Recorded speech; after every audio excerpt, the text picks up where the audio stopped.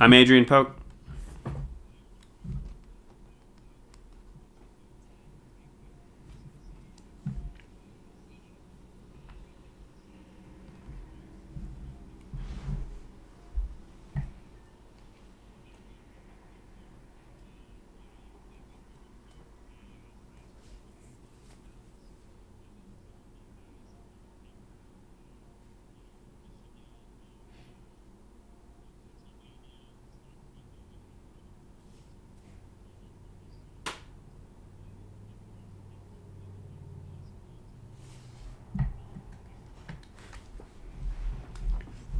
They've been saying that for years, though.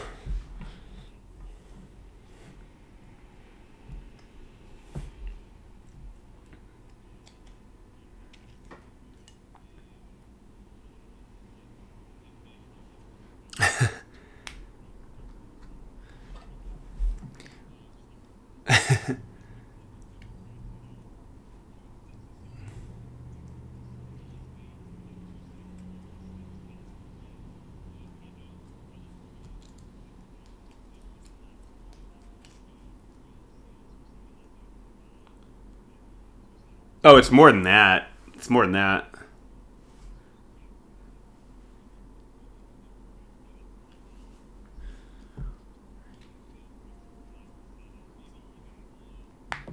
Just get control.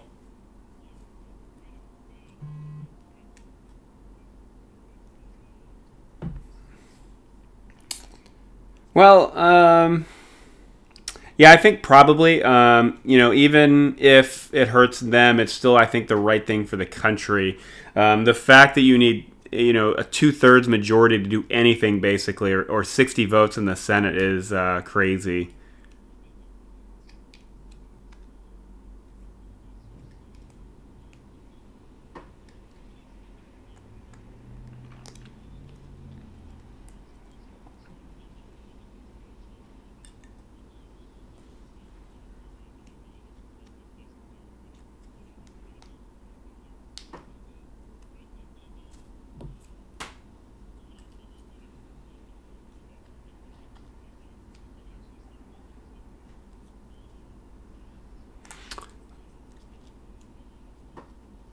Oh yeah, I mean, I think it'd be a great idea. If they actually have to filibuster, they actually have to put their money where their mouth is and literally sit there on the floor of Congress, not going to the bathroom, but sitting there talking for hours after hours. Yeah, Stan. Yeah, you're right. Yeah, makes it even harder. But because then you have a situation like where instead of Congress just like I don't know, in the extreme case, you don't look at the '60s, right? When you had Republicans going against civil rights, and they were literally filibustering by standing there, and it was televised, and you could literally see people standing there talking about why we shouldn't, give black people the right to vote or whatever. And that's a pretty powerful image.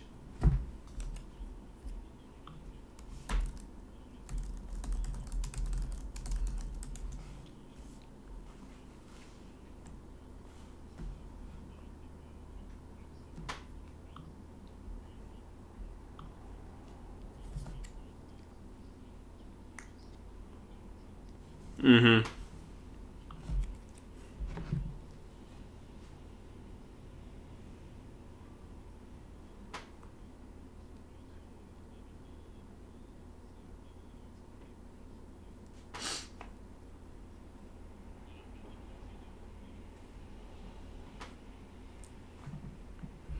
Well, I guess important thing to note, that's not the right to vote for a felon. It's after you've done your time. So if you've gone to prison and served your time and then you're free again, you should have the right to vote, right?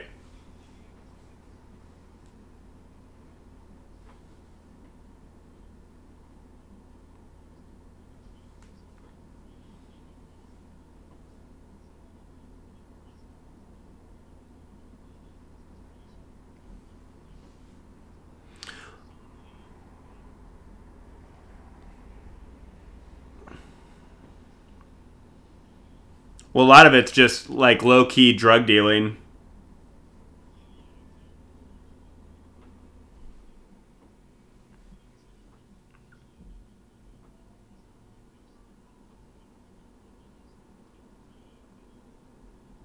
Yeah.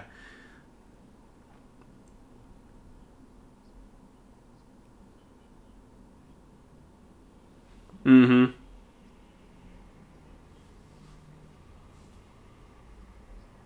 Yeah.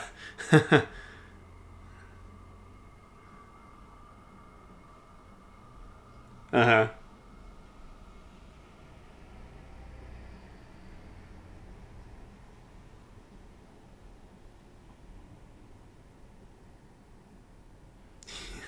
Yeah, I don't know. Well,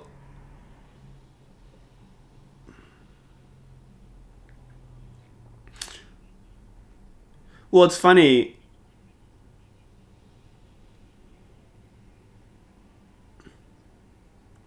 Well, yeah, I mean, in, in theory, the filibuster is more democratic because you have to have more of the country's representatives agreeing with you. But in reality and in practice, it's a terrible formula for running a government.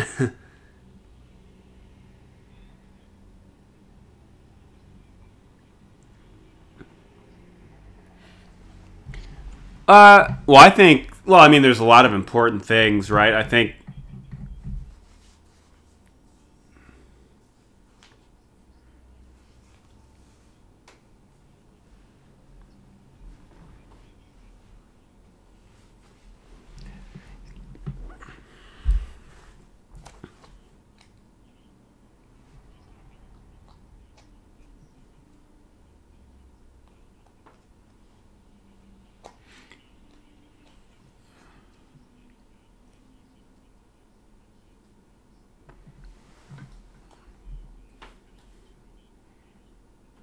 Well, it's funny in that issue you can see very clearly how disingenuous the Republicans are because they really cared about voting fraud and wanted these voter IDs for like real voters. Then they would probably give money up to make it easier for people to get them. You know what I mean? I think the fact that they just require the IDs and then make it harder for people to get them, and then they hide the fact that they're taking people off the voting rolls who don't even know they can't vote anymore. Like if they really cared about the authenticity of our elections, then like voter IDs are in theory fine, but you shouldn't make it so hard for people to get them. You shouldn't make the requirement known without telling everybody. Like what if the government just simply mailed people with driver's license and voter IDs, and then they actually had some kind of money to give outreach to people who don't have driver's license to go get the voter IDs. You know what I mean? Why like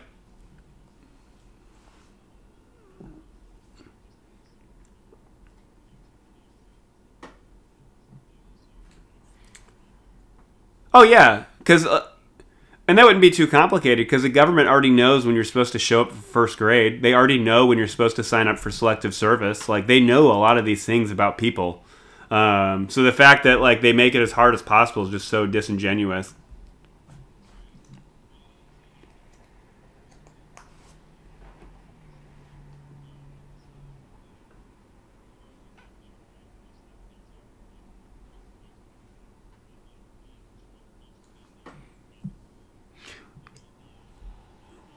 Oh well, the federal government, especially, yeah. I mean, with the EPA, I mean, you could do so much to help fight climate change just by reorganizing the EPA to the way the Obama administration had it, where they actually tried to cut down on pollution.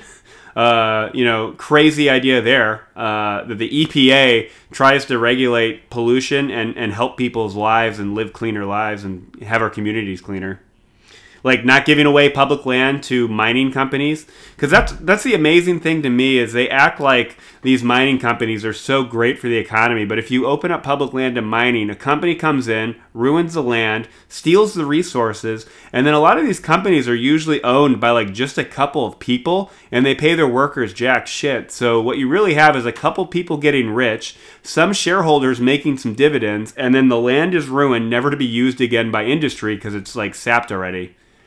Not to mention that's literally everybody's land. It's federal, land. That's the people's land. The fact that we give it away for free or small rents to a company to make millions of dollars is kind of strange. But those people donate heavily to the Republican Party, so that's why it's done.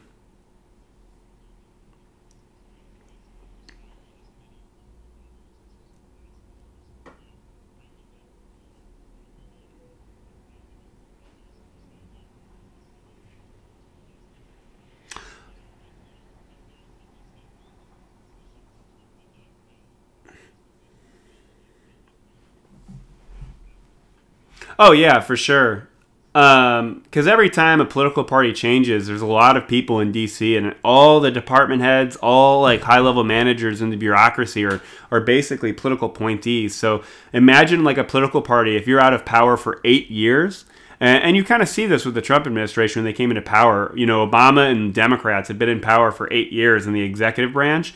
So first off, the Republicans already, you know, had people who hadn't done those jobs in years. Plus, you had Trump require a litmus test of people you couldn't be in if you had ever criticized Trump publicly.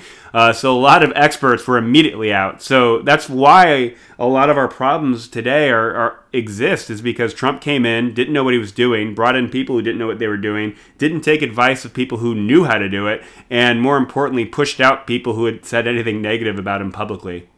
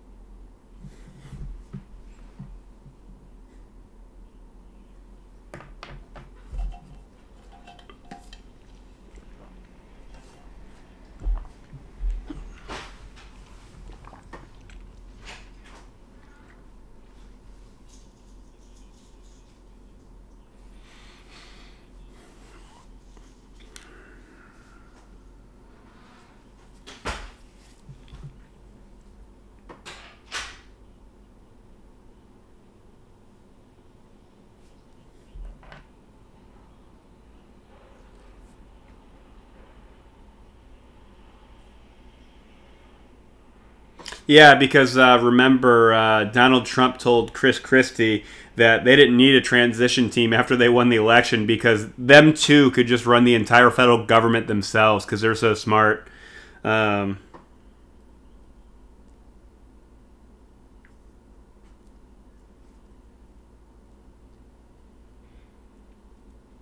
yeah, he got fired. Yeah.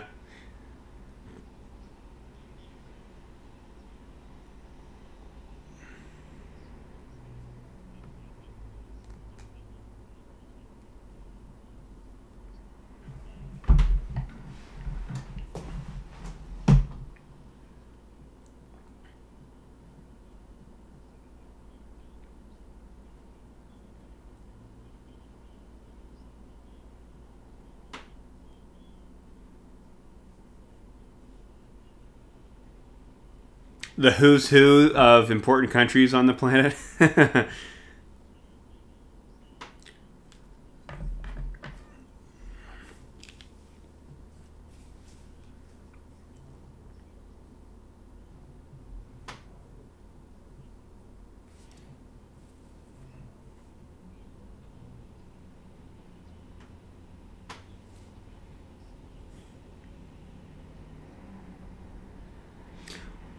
Well, here's the funny thing about that too is like multilateralism is so heavily criticized by the far right, the Republican Party, not even the far right, just the entire Republican Party. You know, they criticized Obama of wanting to be an international celebrity. They criticize, you know, they say America should just worry about ourselves, but you know, a lot of the countries that Trump has ruined relationships with are countries that we need to kind of do everything with anyway. And we're already have very close trading relationships. Our economies are relatively intertwined. Historically, they back us politically and things we want to do. Like, think of the a coalition of the willing who joined in the war on Iraq, even though it was a boneheaded idea, just because they supported America. So, like, if you can't get countries like Australia and New Zealand and like let's say Denmark, the Netherlands to like join America and what we want to do, first off, those countries pay money to help us. They alleviate some of our burden.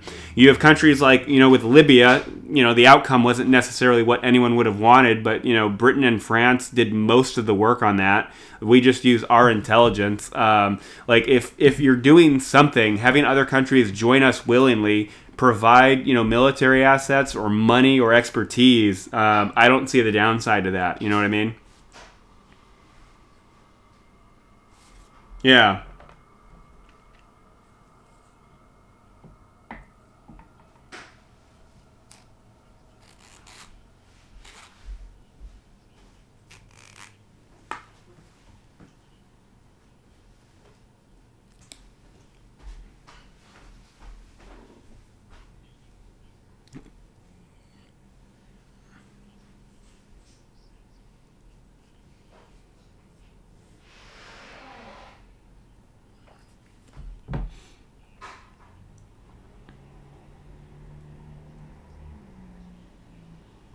Mm-hmm.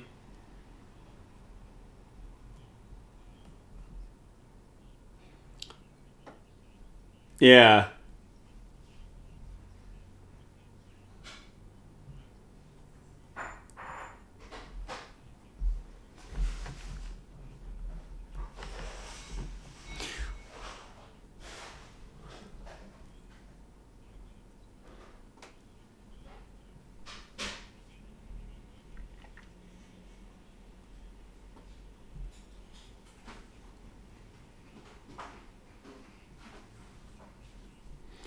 Well, Ebola is a good example.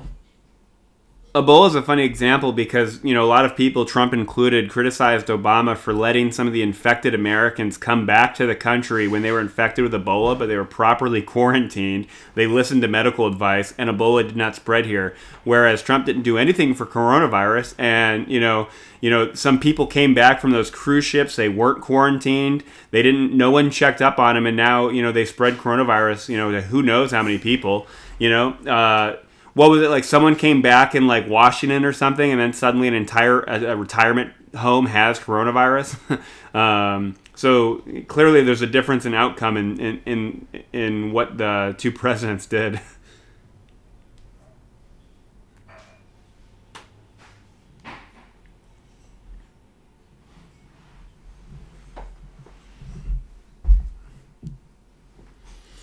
Well, I mean, that's really complicated. It depends on what's going around in the world, but I mean, certainly a change in the way we talk about NATO and talk about our NATO partners who actually help America and have a lot of coordination with our military.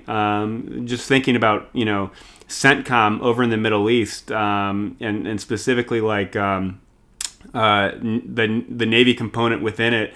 There's a lot of international support that help NavCent. There's frigates and destroyers from other countries who help and patrol the Persian Gulf. They help some of that deterrence over there. They help fight piracy around the Horn of Africa. I mean, while I was out there, there was British and French had ships out there. Japan had some ships. Pakistan and India both had a ship out there for a while. China had ships over there. So, I mean, like, there is real gains from having close, especially military relationships with these people. And, we have closer military relationships with people when we have closer political relationships as well. I think just more countries coordinating to do more good and not just demonize them for the silliest little things is probably better for everybody.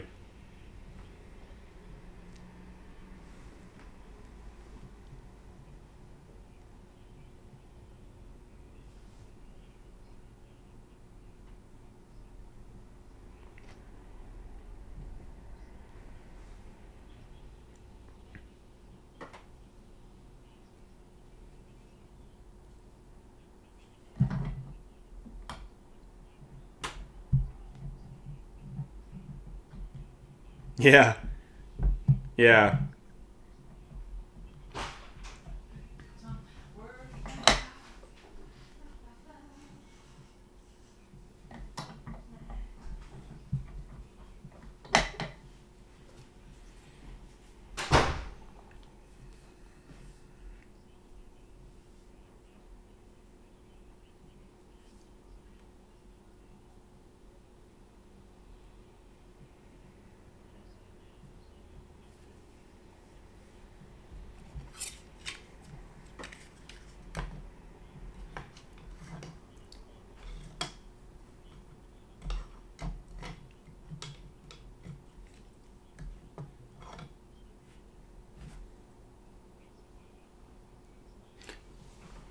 Well, here's a great example is Australia. Probably most people don't know this, but I saw somewhere that Australia has sent troops to every war America's fought since World War II. I mean, how many people knew that Australia sent troops to Vietnam? Probably not many. I didn't know that until I read it. So, you have the fact that Trump, put tariffs on Australian steel for national security purposes. It's so, like, how does that help national security? Australia sent troops to Afghanistan with us. They sent them to Iraq. They were helping fight ISIS. Australia sent, a frigate to help patrol, close to the Persian Gulf, coordinating with NAVCENT. It's like, how are they a national security risk? If Australia does well, doesn't that help America?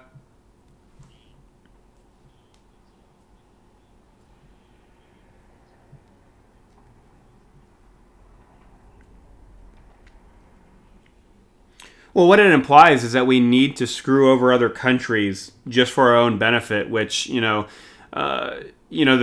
Republicans love the phrase "a rising tide lifts all boats." I mean, you could definitely say that about NATO and the international coalition of countries allied to America, both diplomatically and politically and economically, of course, in this very globalized world.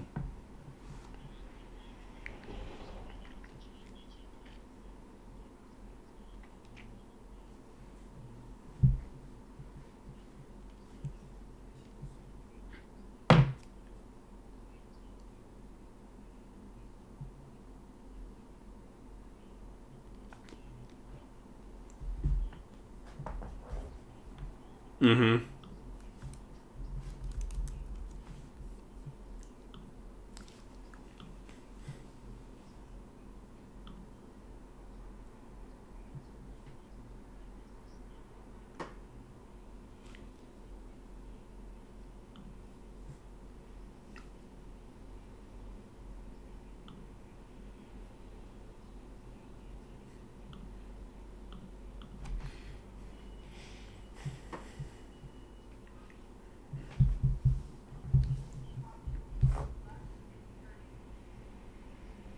Well, Trump's doctrine is really anybody who's not me personally.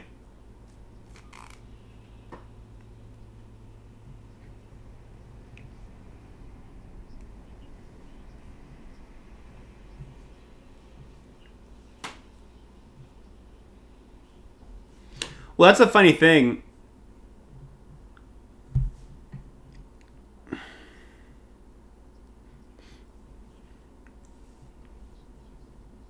Well, it's funny the zero sum kind of attitude that a lot of people on the right have, and you saw it even back with Bush. They when France didn't want to join the Iraq War effort, they called French fries freedom fries. They made fun of France, and the funny thing is like in this day and age, I hope this stays the same forever. But like, there's essentially no imaginable way or reason why America and Canada or France or Germany would ever go to war again.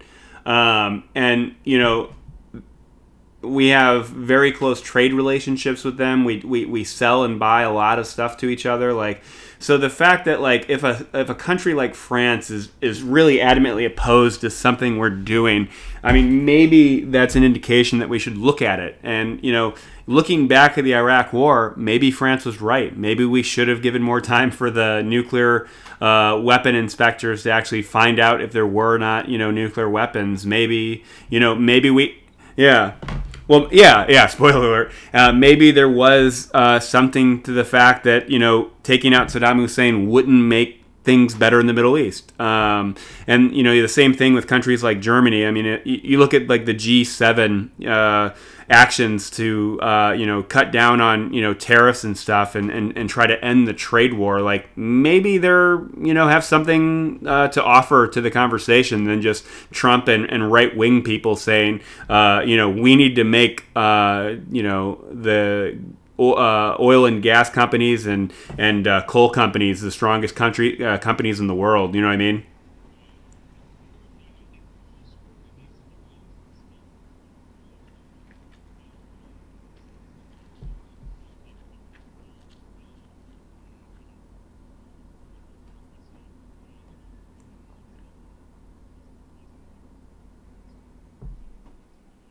Mm-hmm.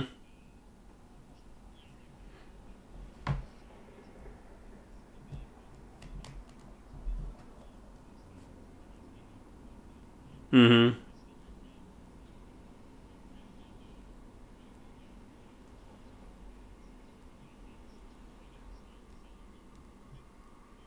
Yeah.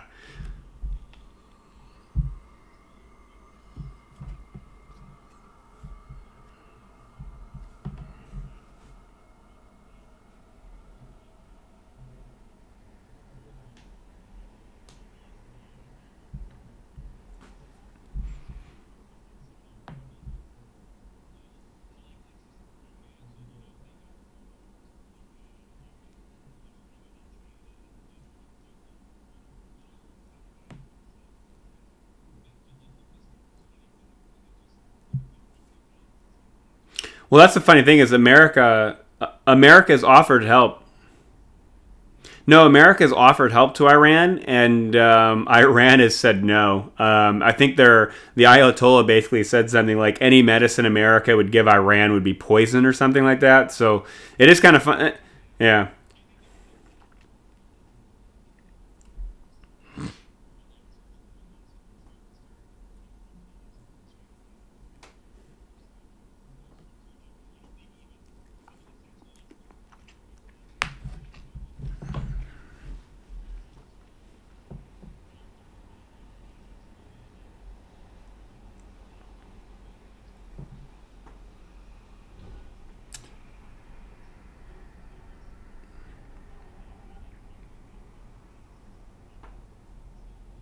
Well, what if? Yeah.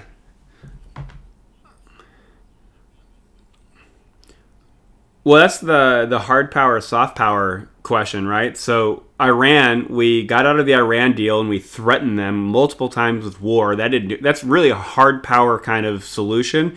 It didn't work, and then we upped the ante by killing their general Soleimani. And has anything good happened between our relationship with Iran after that happened? Did we? I mean, you could argue that we've basically stopped them from doing something evil, but who? How can you prove that? But imagine a different world where right now, what if we sent over to Iran hundreds of thousands of face masks with little, American flag holding the hand of an Iranian flag, like showing the people who would be using those masks that, hey, America and Iran don't have to be enemies. That's a very clear, simple, and probably more effective soft power measure to try to make a better relationship with Iran. But it's like a wasted opportunity.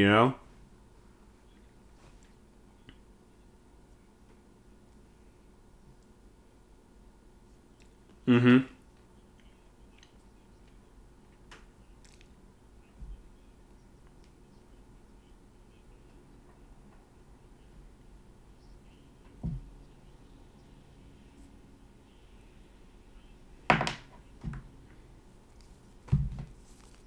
Oh, yeah.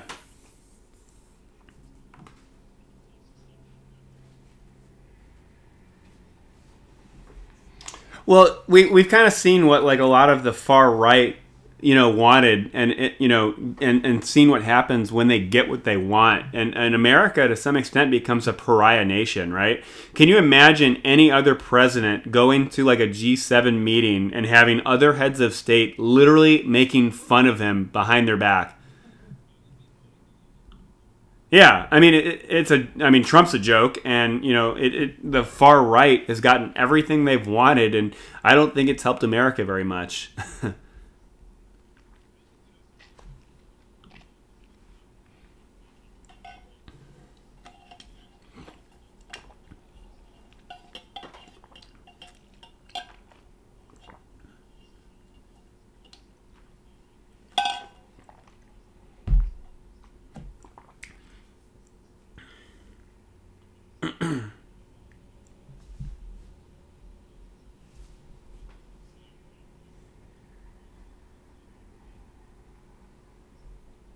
Well, that's like the joke. It's like the joke going back in time like 10 years and saying, hey, in 10 years from now, we're going to have a global pandemic that threatens the lives of millions of people. And medical experts all said one thing, but instead we went with what, Donald Trump, the host of Celebrity Apprentice, wanted. He had better ideas, he had a better solution.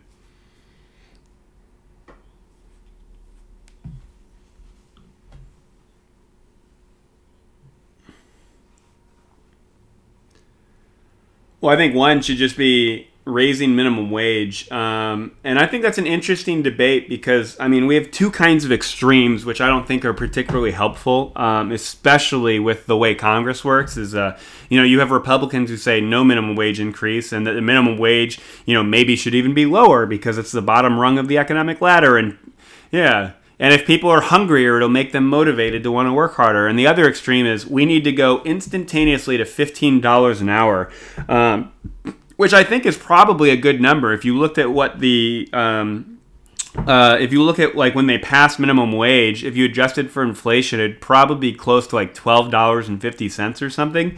And that's assuming we want to live the same, lifestyle that we had in the 30s. And I think Americans deserve a higher standard of living than what people had in the 30s, maybe. I think that's fair.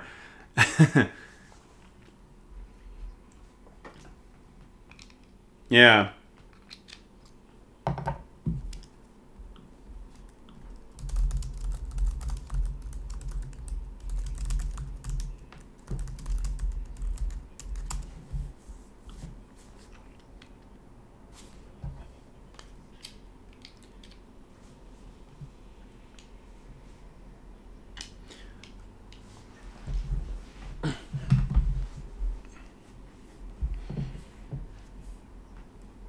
Well, that's a funny thing.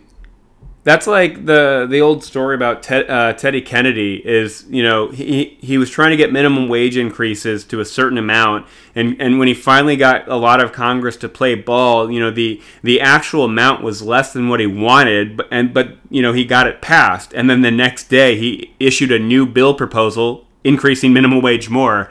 Yeah, so you got to take and in that vein, I think like you have Republicans literally saying $15 an hour is too high. So what we have is like, people who say they don't want to do anything, which really essentially is saying minimum wage should stay at $7.50 nationally. So I think Democrats should right off the bat make a bill that's first really complicated. It should be something like where minimum wage goes up by, $1 a year for like 6 years or something, and then it should at a minimum have inflation tied raises, right? Um,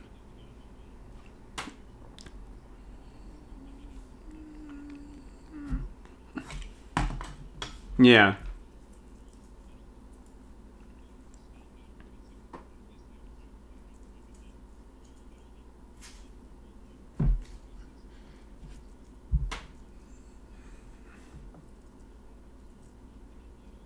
yeah.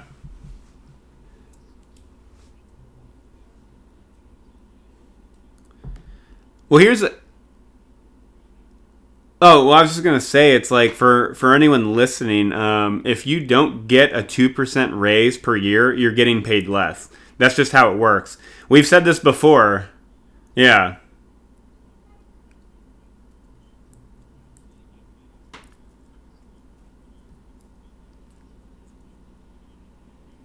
Well, and you can prove standard of living goes up because most people who pay rent, when you re-sign your lease every year or every whatever it is, they're gonna increase the rate by like $10, $15 or more. So if you see that, well, your standard of living literally went down when you signed that piece of paper. If you renewed your lease, so that's the kind of thing people have to think about, and especially if you don't negotiate with your employer for higher wages.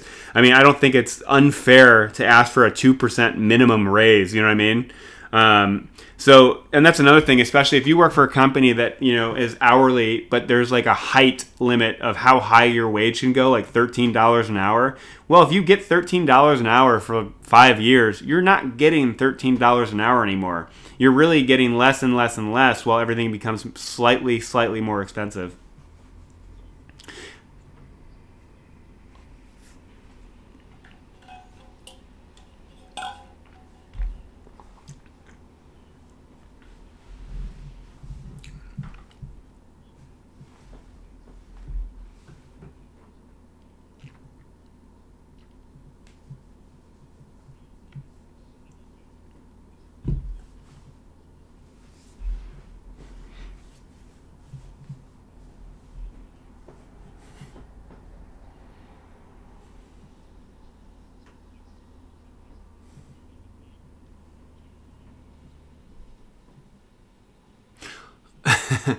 Well,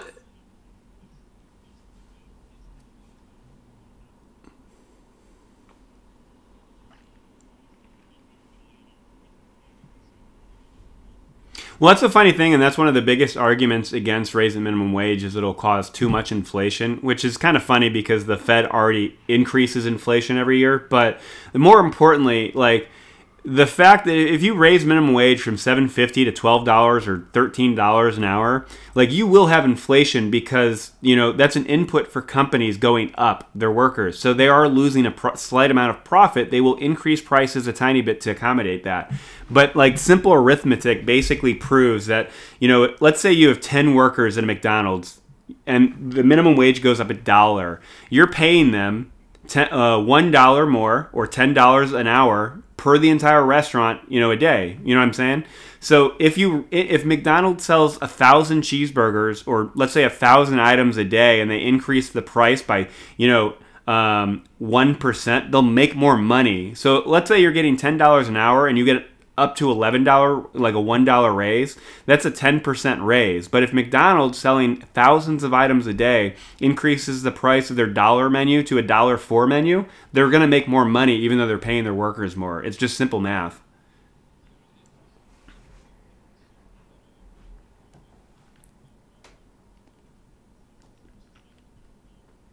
Mm-hmm.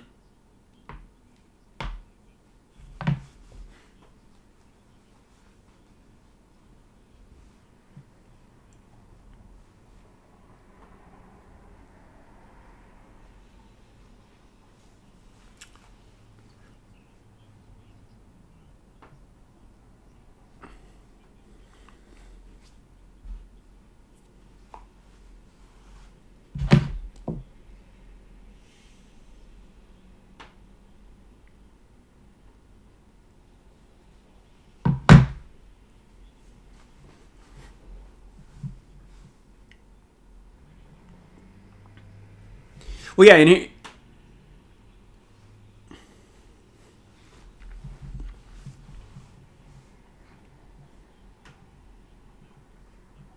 oh, for sure.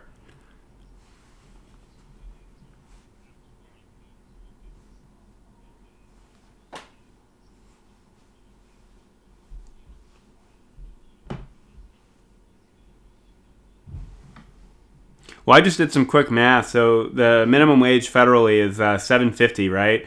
So if we added $3 to the minimum wage and made it like 10.50, like you're getting more than a 40% raise from 7.50 to 10.50.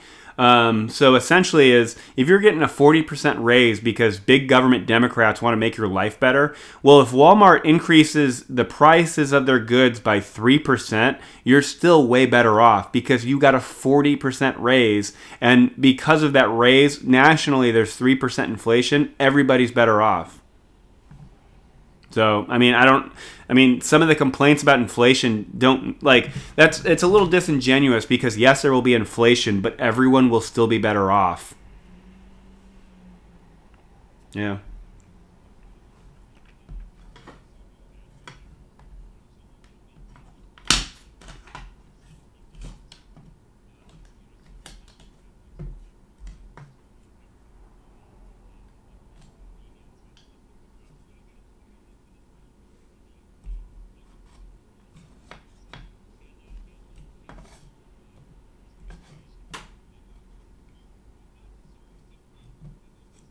Yeah.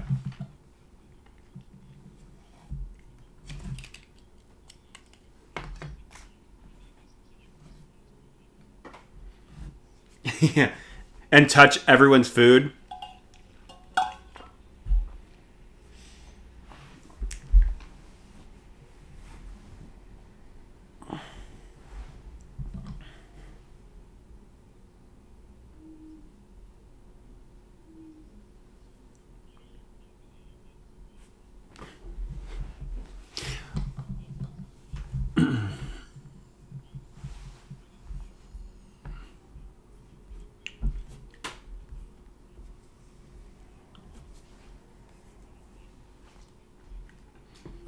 One thing, I just thought of a funny story, and maybe it's just the way people think about it. Maybe the way conservatives, especially, think about this issue as a whole. Because I was in New York City one time, and I came across this little, it was interesting. It was a little museum exhibit on the history of lunch in New York City.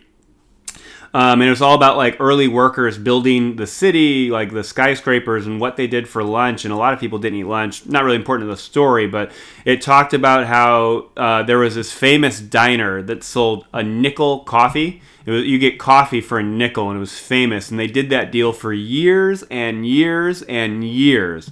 You could get a nickel or you get a coffee for a nickel for like literally 20 something years. And then after 20 years, they increased it to a dime because the restaurant had been losing money on coffee for like years by this point. And they said, okay, we're going to finally increase the price to a dime. And then everyone threatened to not go there, and they went out of business because they raised for inflation. And it's like, that maybe that's just a conservative's way of thinking about it. Like, any inflation is bad. We can't have any. And like, I mean, you got to get real at the times. If you've been having a dollar menu for 20 years, well, the Fed has been increasing inflation 2% per year. So like that dollar, you're not making the money you used to make. So I don't think a rational consumer would be mad about a 5% increase on the dollar menu if it meant all the workers would have a living wage. You know what I mean?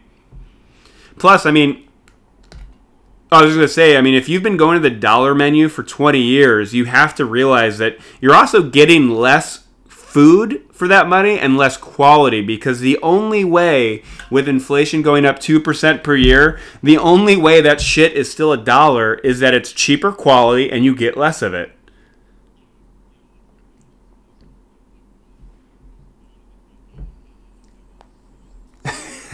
Yeah.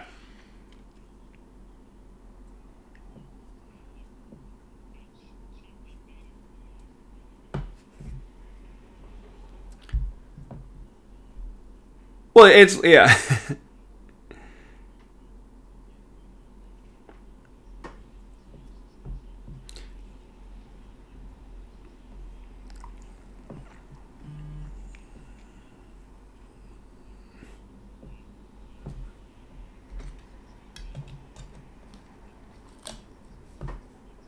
Yeah.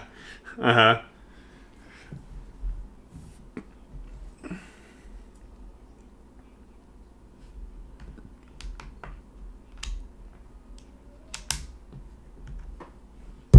Efficiency? Oh, yeah. Yeah.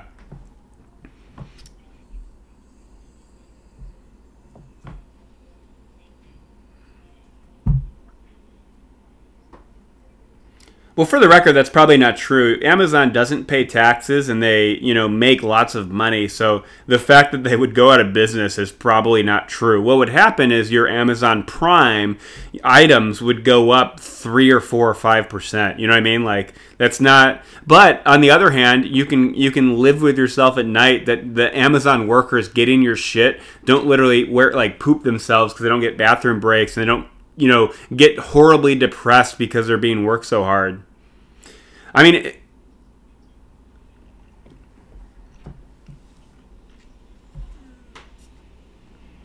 mm-hmm, mm-hmm.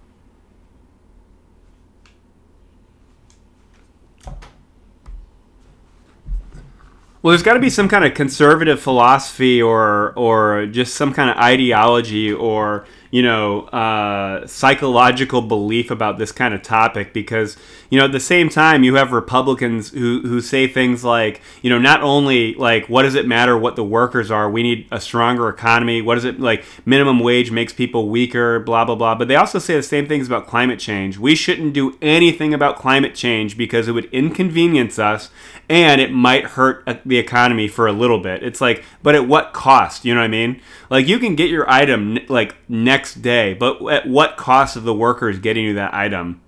You can have that dollar menu that's 99 cents, but at what cost of the workers working there? Like if you paid $1.05 for those items, there are so many people who work for McDonald's. You might be giving thousands of people health care. You know what I mean, or better health care. Uh,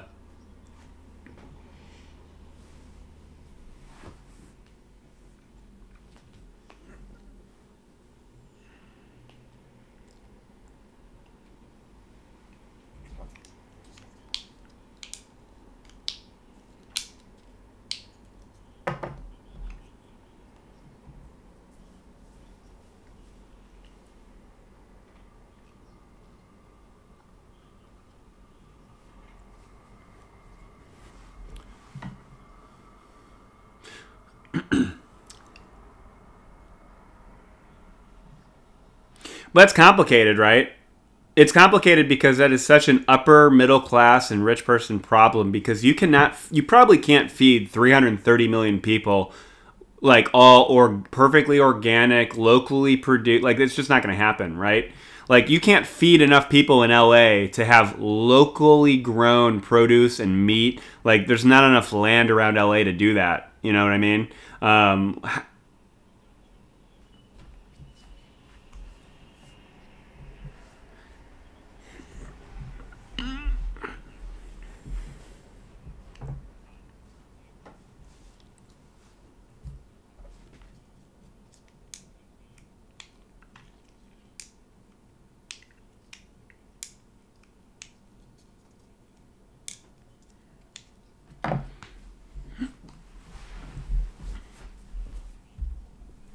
well, that's the interesting thing.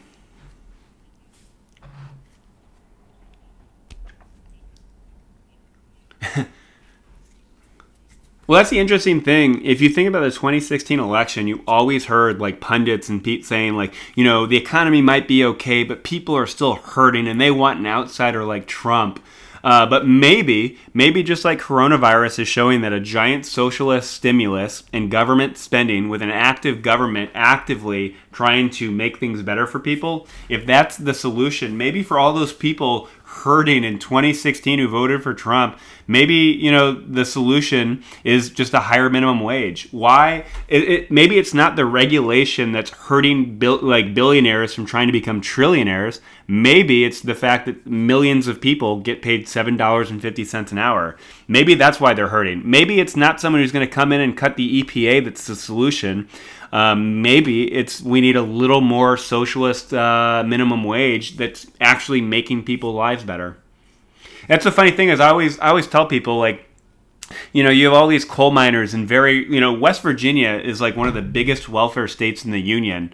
What did Hillary Clinton say she wanted to do? She wanted to take federal money and set up grants to help people in West Virginia get the skills they need to enter the 21st century and more importantly get away from coal, which is on its last legs anyway. So the question is, what did electing Trump, how is he helping them? Is coal mines are still going under, coal plants are going out of business and being replaced by natural gas. So how are West Virginians better off than 4 years ago? You know what I mean?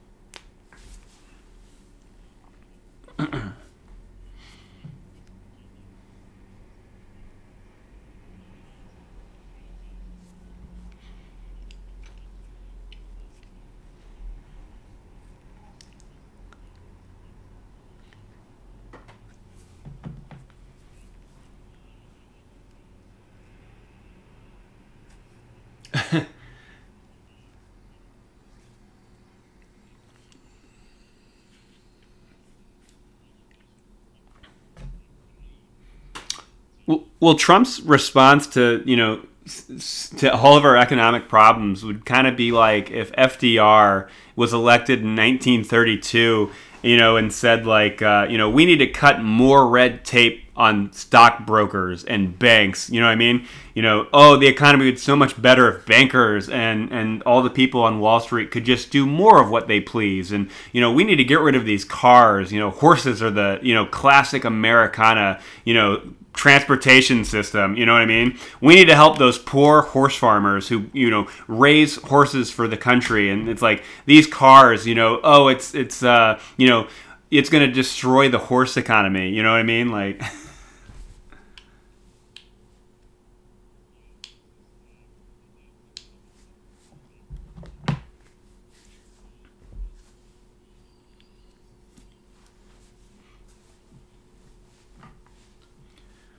well, I mean, one is healthcare. I think. What do you think about like what coronavirus is basically showing to the American people about how messed up our healthcare system is?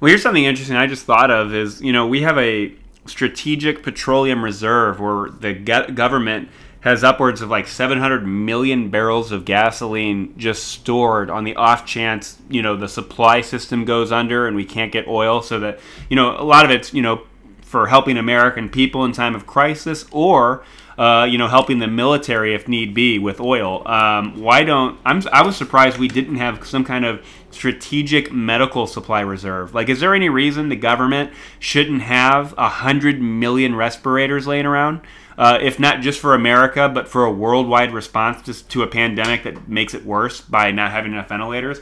Like, you could say the same thing for, medical masks. You could produce billions of those things in a couple of weeks and just store them somewhere. Why, it almost makes me wonder is like, why don't we have stuff like that? If we have a strategic oil reserve, why not medical supplies? And you could add any number of other, like, why don't we have a strategic supply of any number of other things? You know what I mean?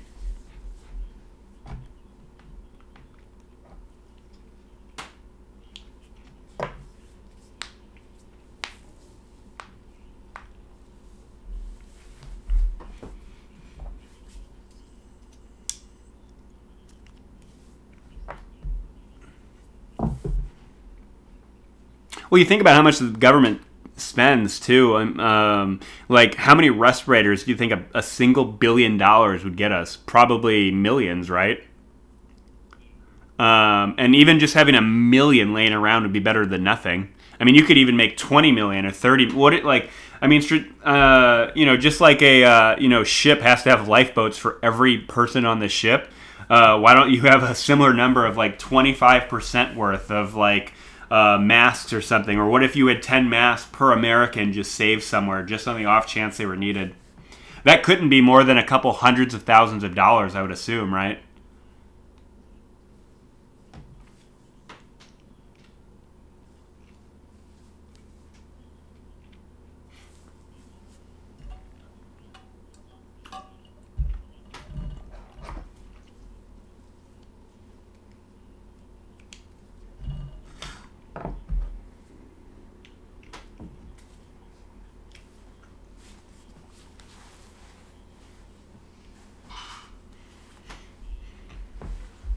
Mm-hmm.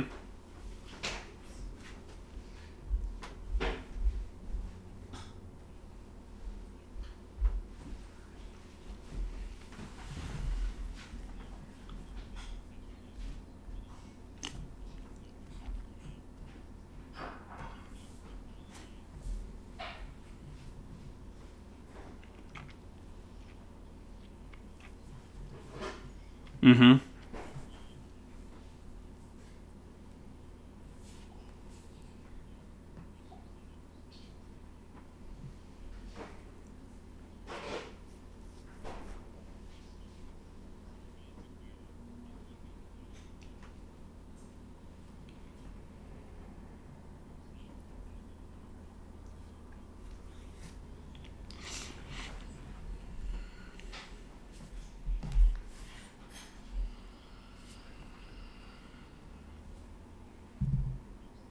Mm-hmm.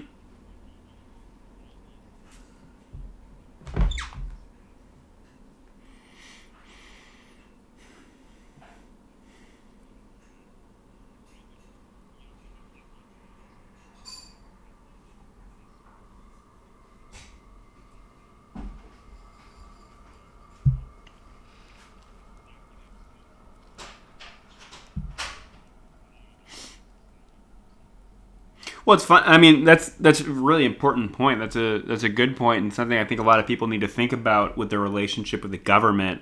Because what happened after 9/11 was a lot of people in the federal government said we never would have imagined or anticipated people flying planes into buildings, which wasn't true because the government did worry about that. They just didn't do anything to prepare for it. But like, why? Think of the return on investment if you had like a team of 100 people just coming up with solutions and planning for potential pandemics, potential disasters, and then spending a couple million. Like, what if there was a budget of like just $10 million a year to buy supplies for any potential pandemic some random dude thought of a part of this team? Because something is better than nothing. You know what I mean? Like, imagine if 4 years ago someone had just thought, what, we have a little extra money in our disaster budget. Let's buy 600,000 masks. Think of, New York City right now is like 10,000 cases of coronavirus or whatever. Think of what those masks, as few as they are in a country of 300 million people, but think of the amount of good and help that would do to like a couple communities that were early hit and ran out of masks.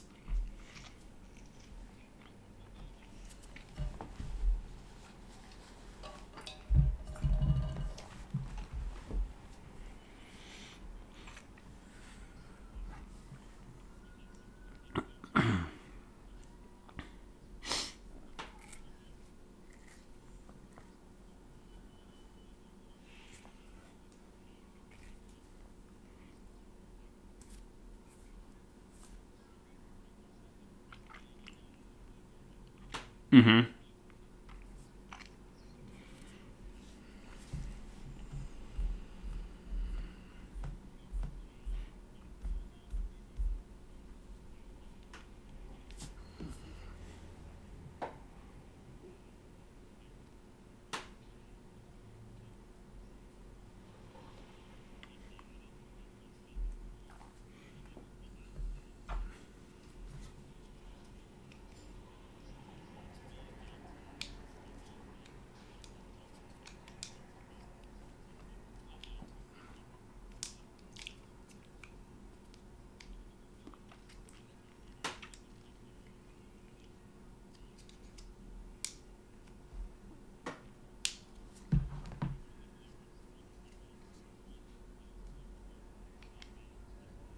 Mm-hmm.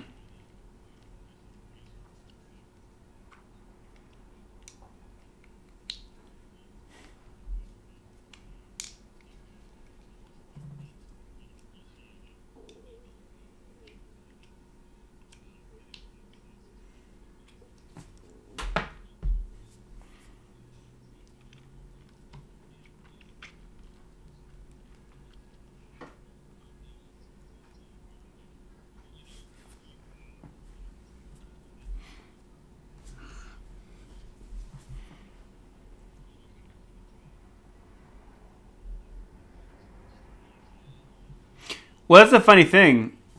That's like,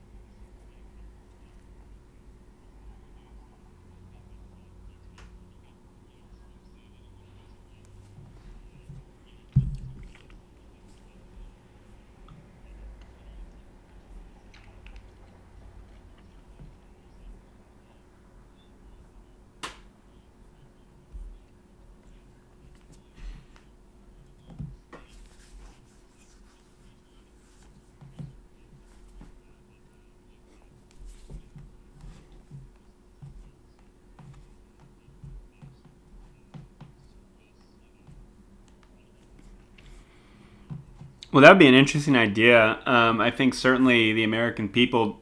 I mean, you see this on the right a lot more, but people have such a weird, perverse relationship with the government. It's like as if they don't realize that it's their money going to get things and it's all done by their neighbors, you know what I mean? So it's the government's not this big evil thing, it's whatever we make it. And the relationship between the government, the people, and what we as a country do, I think it would be interesting. Like, think of the possibilities, not just the negatives. Like, what if the federal government gave $1,000 thank you check to every healthcare worker during this crisis? I mean, that would be interesting, as like a big thank you, because those are our neighbors. They're people who are working for us and making the country better off. I mean, you could do the same thing with any number of things, like, all those FEMA workers who help after disaster. People are already doing things like, think of the crowdfunding for ridiculous things that are, really strange, right? Like, people have medical problems, and it's great that they crowdfund, some money for it. But isn't that weird that, like, why doesn't our government, that's our money, being, used to hopefully help people? Clearly, it's not helping people. So, isn't it weird that we crowdfund money for health problems when we could just use government money to make healthcare better?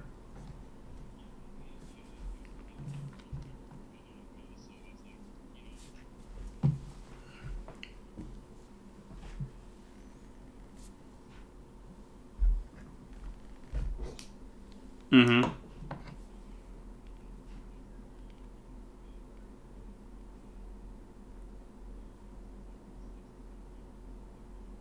Mm-hmm. Yeah.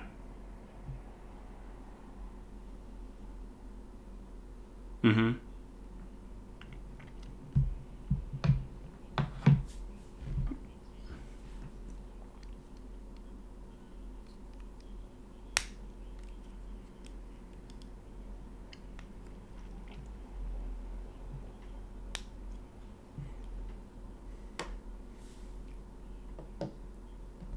Mm-hmm. Yeah. Well, that's an hour.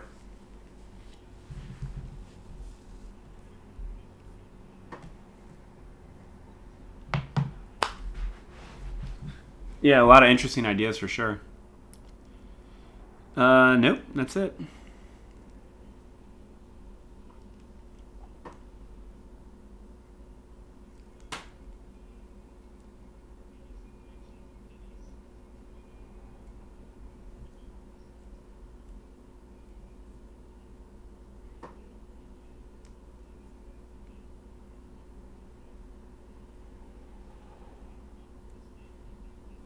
I'm Adrian Pope.